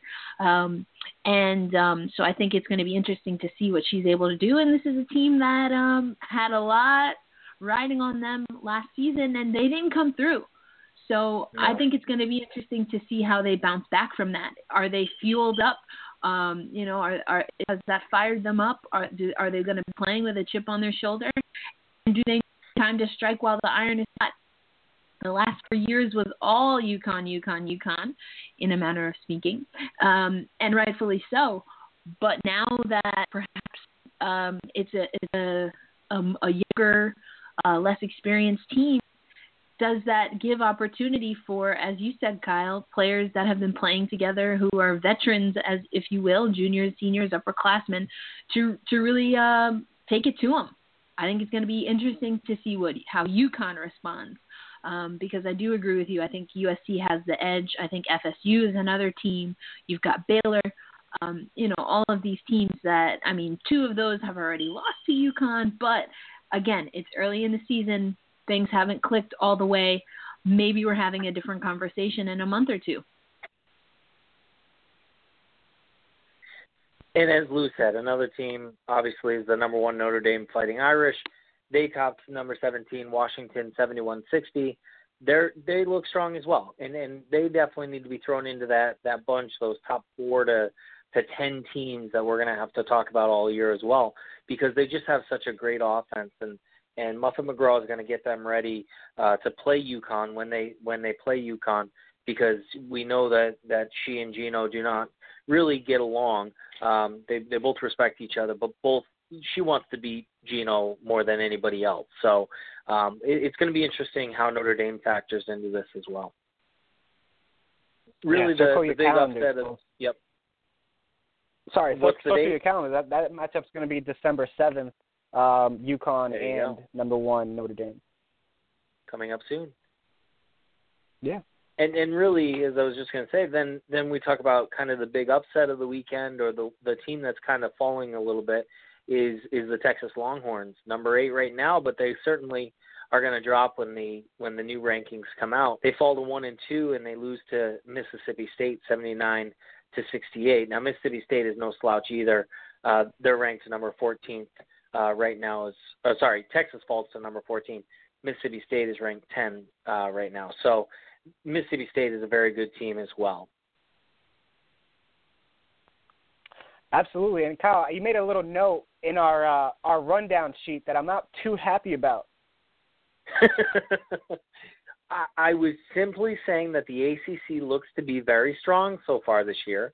They are 50-7 as a conference altogether. The ACC has had a great start with all teams either with 0 losses or 1 loss, except for the BC Eagles. Oh man, you don't go breaking my heart, Kyle. The ACC looks very strong this year, Lou, and I'm sorry that the Eagles are not performing so far this year. But yeah, the ACC looks very strong, and like I said, combined overall 50 wins, 7 losses so far this year. That's incredible. I mean, yeah, I can't really tell you what's going on. I mean, going into the season, I thought we would be, at this point, I thought we would be 4-0. I'm just being honest. None of these teams really, Hartford definitely gave me a scare because a couple of years ago I saw Hartford with all the freshmen who've now become seniors. So I think Hartford was the only real scare to open up the season. But to be 1-3 for the Eagles, I don't know, man. I think it's going to be one of those years. Could be. I agree. Hartford has a solid team down there, and Coach Rosati has done a great job down there for Hartford. But to lose a tight one to Seton Hall and a tight one at the County Forum to St. Mary's College, it's like you said, not a great start to the season. But maybe things will change their way when they head into the ACC Big Ten Challenge next week against Penn State. Hey, here's the positive, Kyle. We beat Boston University. Yep. You won the big one. we won the match that I think is probably going to be the highlight of our season. Oh no. Oh dear. All right. Let's move on before I get into some trouble here with my BC friends. LPGA, EA mentioned this at the top of our show, and as we were winding down, we want to get this out there. The LPGA CME Group Championship was won by Thailand's Ariana Jutanugarn. She won 5 times on the LPGA Tour this season, and although she didn't lift the trophy on the Group Tour Championship, she did walk away with some hardware. After it all settled on Sunday, as EA talked about earlier, Jutanugarn won the Player of the Year title, season money title, and the race to the CME Globe, along with $1 million prize purse that goes along with that. So shout out to Jutanugarn, who was probably one of the best players all season long and showed it in this last tournament, finishing 10 strokes ahead of the preseason favorite, if I might say, Lydia Ko. So shout out to Jutanugarn claiming her first LPGA title. Any thoughts on that, ladies and gents? Yeah, No. I mean, right. Again, we've talked all season in the LPGA is just how diverse the winners have been, and how how we've heard so many different names this year, and I think it's a great sign to show the strength and the parity of the LPGA. Absolutely. It's actually kind of marks the end of our real busy season here at MyWSports, and as we talked about at the beginning of the show as well, this is our 1-year anniversary, and we are more than delighted to be together for a year, bringing you live coverage on sports, not only collegiate but professional, our features that we do. It's been an incredible journey, and I know, Kyle, we wanted to spend our last couple of 20 minutes, Kyle and Erica, all of us wanted to spend our last 20 minutes kind of talking about the last year, and I'll swing it over to you, Kyle, to kind of get us started. Sure. So, I mean, kind of just thinking about the past year, we were talking kind of about what are the highlights that we've had over the past year, whether it's highlights that we've seen in games, or whether it's highlights of things that MyWSports has been able to cover, whether it's just news stories that have just been, something that has been awesome for us to be able to be a part of. So EA, I'll start with you. What are the highlights for you, for yourself? What is something awesome that you've been able to be a part of, and maybe either a news story or just a game or something that really stands out for you as something you were able to do this year? Wow, that's a really tough one. I mean, if I'm talking about someone who's been able to cover, or I should say who's been a fan of women's basketball and then now gets to cover women's basketball, I'd have to say that one of the greatest experiences on this MyWSports journey has been going to the Basketball Hall of Fame, and one of my absolute favorite role models, players, wore number 22 because of her. Being able to spend that weekend interviewing Cheryl Swoops was absolutely amazing. Being at her induction ceremony was absolutely amazing. And the only thing that kind of kept me grounded was the fact that, and this is also kind of cool, but I mean, she and I spoke so much. I had so much time with her. There weren't other people that were there just to cover her as the only woman in the 2016 class. So that was bittersweet, I suppose, but all in all, it was an awesome moment, and hopefully one that, I'll look to experience again. And Lou, think about, same thing, same questions for you. Kind of the highlights for you, something that you've been able to do and or something that you've been able to see or be a part of this year. Again, I'll agree with EA. I think it's really hard to kind of nail down one specifically. And, I think for me, the first one that comes to mind is being at the first and only so far Women's Winter Classic. Being able to be there and know when we talk about it that we were there when Deanna Lang got hurt. We were the only entity to kind of give video streaming of the Winter Classic and keep our fans and fans of the game, up to date on what was going on. And I thought it was really cool to be at Foxborough for a hockey game. My first time going to a football game was after that at Foxborough. So to go there for a hockey game was just incredible.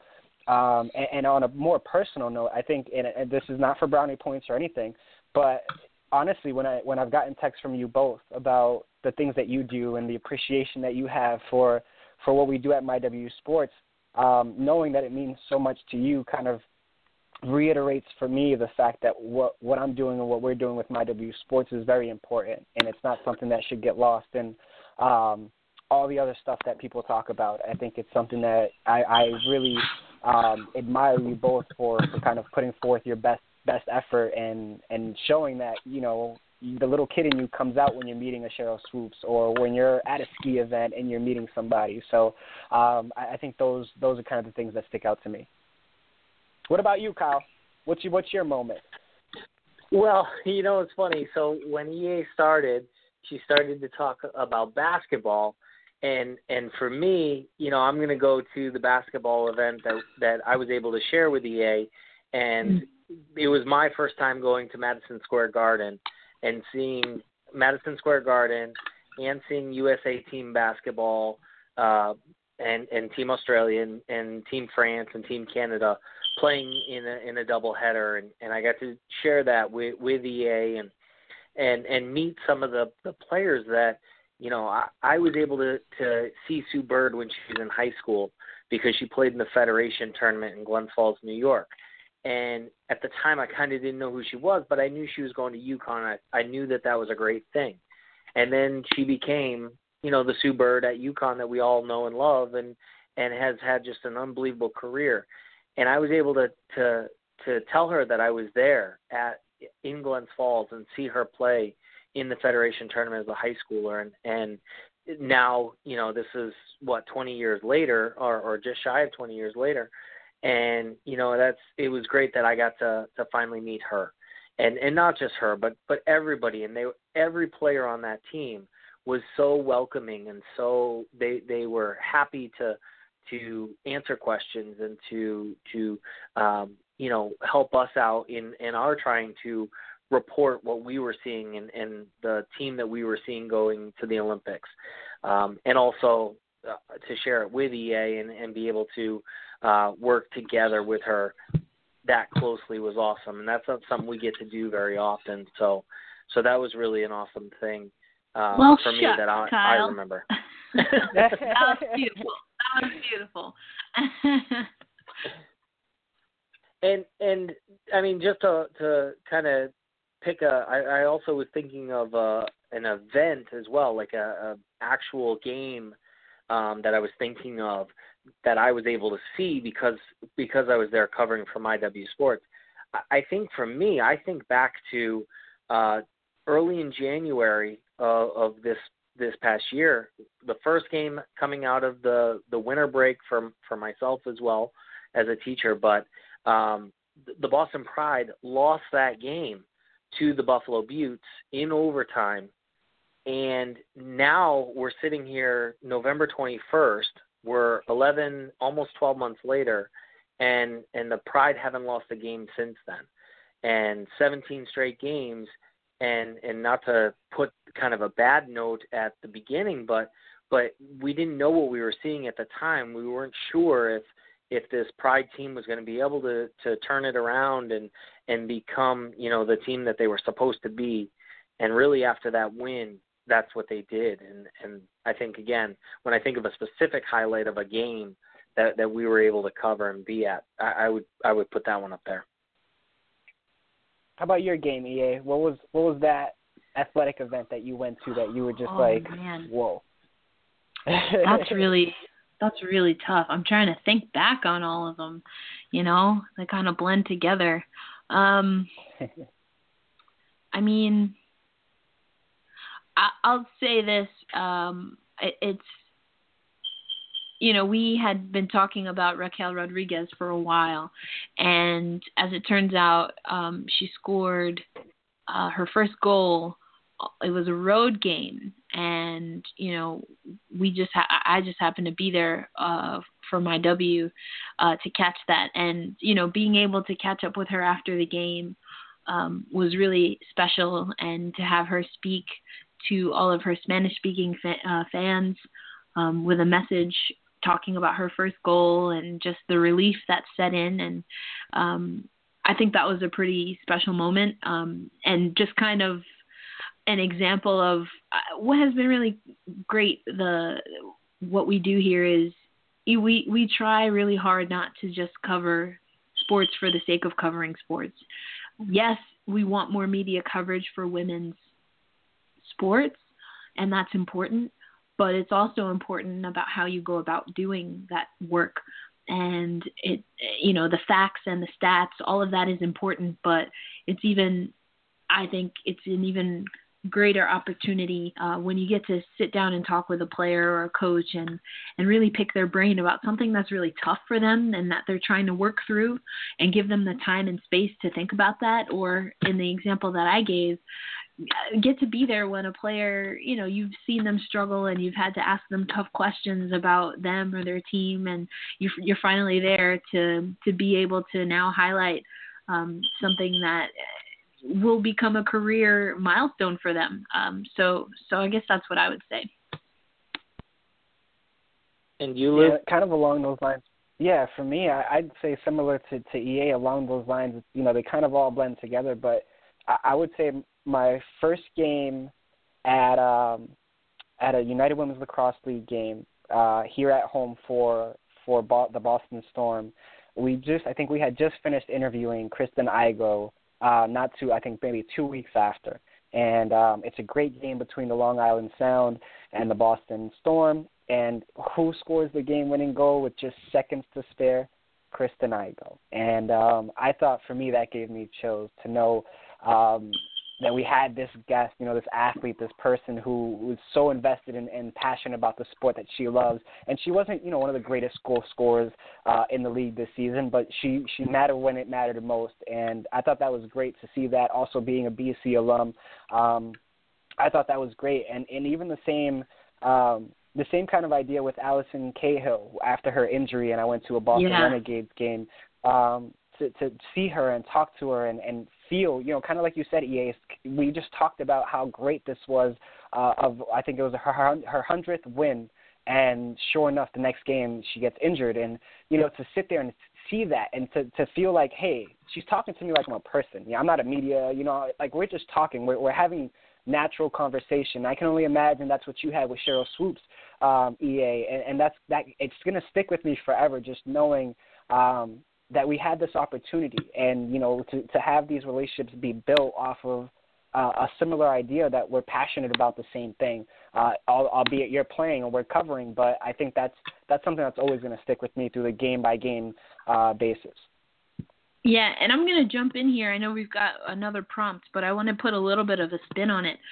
There have been a lot of wonderful moments that we've been able to cover, and then there's been a lot of really hard, tough topics, not just for the players, but for the fans and for the media, obviously, including the conversation that we had with Tatiana Rafter and Ashley Johnston on today's podcast. So thinking about lawsuits, pay cuts, equal gender discrimination suits, different protests and media blackouts that have happened. I want to ask two questions. One, who have been your champions who've taken their leadership role above and beyond their duty as far as a player on the field or on the court? And then the follow-up to that is, what do you hope to see in the women's professional leagues that we cover as we continue to cover them in what will be MyWSports' second year?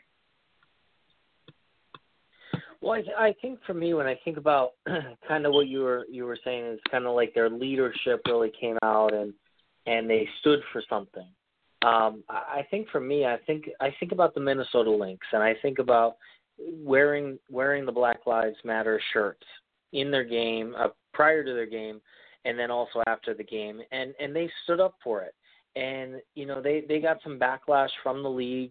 They got some backlash from police officers in Minnesota, but they stood up for what they believed, and they went above and beyond going out and playing basketball.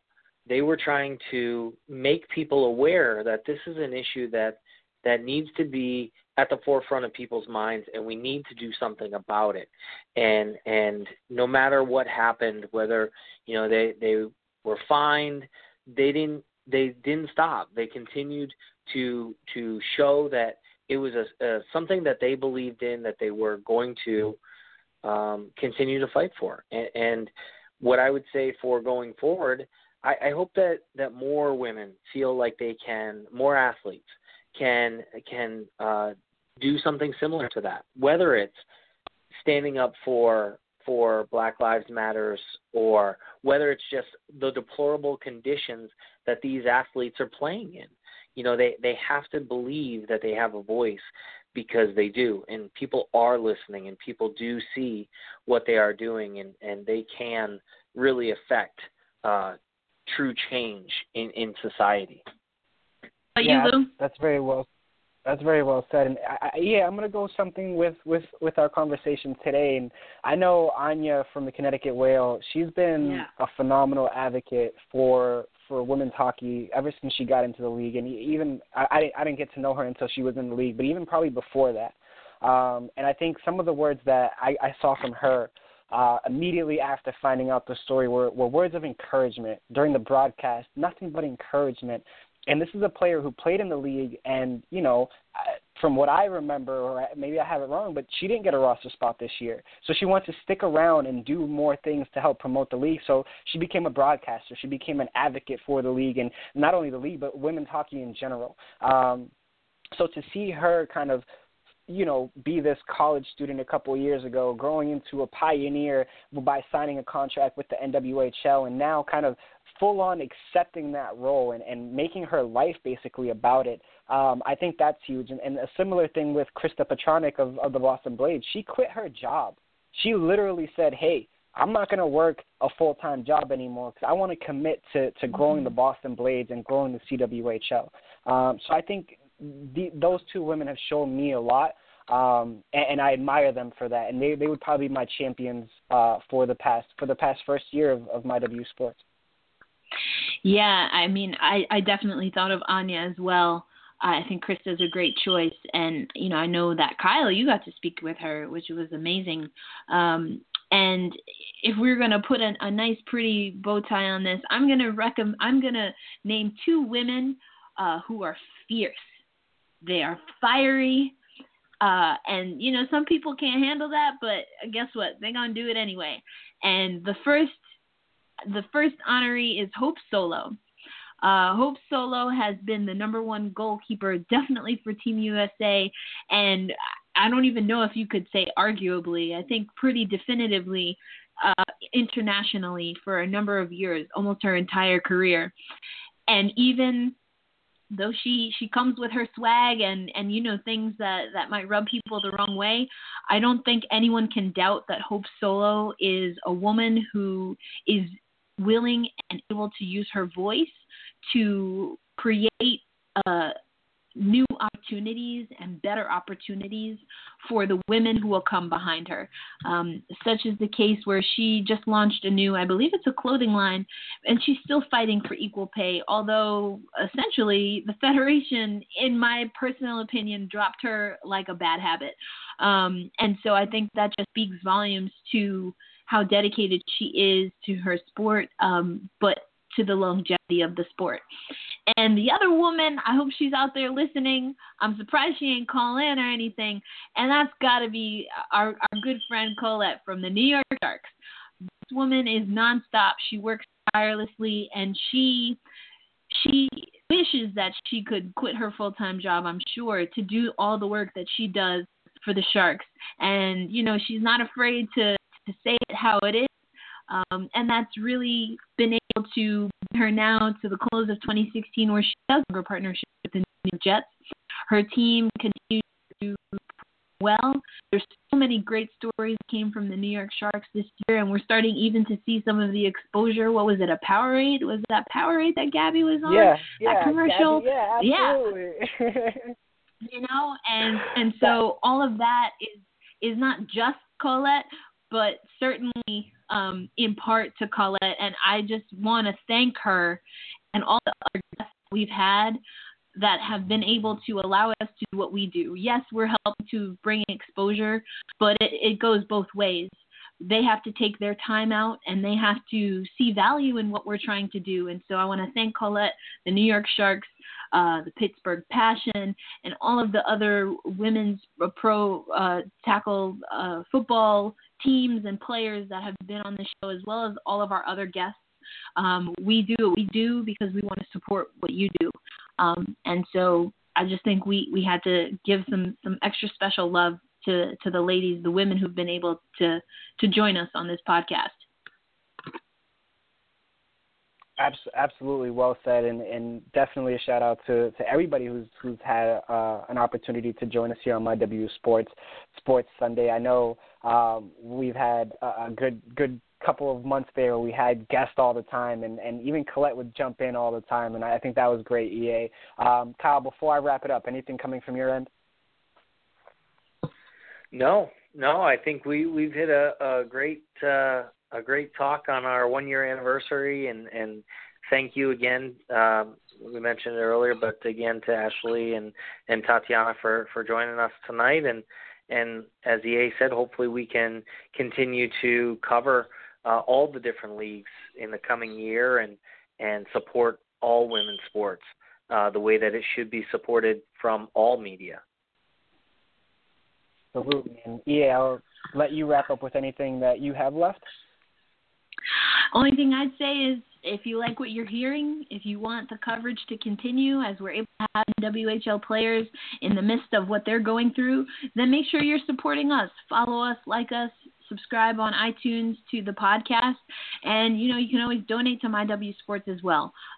So let's grow the games together, as we like to say. Absolutely. And quick note here, Drexel downs number 11 Syracuse in NCAA basketball. You heard it here, folks. First, folks. But there's that big upset for the night. And again, want to thank everybody for joining us. Obviously, Ashley and Tatiana for joining the show today. Kyle and Erica for being my guests as always, and such a great support for MyWSports. Again, as EA mentioned, if you like anything you hear, follow us on social media. Check out our website check us out on social media, MyWSports, at MyWSports, and go follow us online, www.mywsports.com. We bring you Motivational Monday, Top Player Tuesday, Women in History Wednesday, Throwback Thursday, and Friday favorites. If you have any ideas, please shoot us a message. It is Motivational Monday. Our motivational quote comes from Kaylee Fracken of the New York Riveters. This week, obviously with everything going on, her quote is, "I play for the future generations of female players." Remember that. Some of these women are pioneers, and they're doing it for more than just money. Thank you for joining us on MyWSports, Sports Monday. We hope you have a great week, and join us next week on Monday night.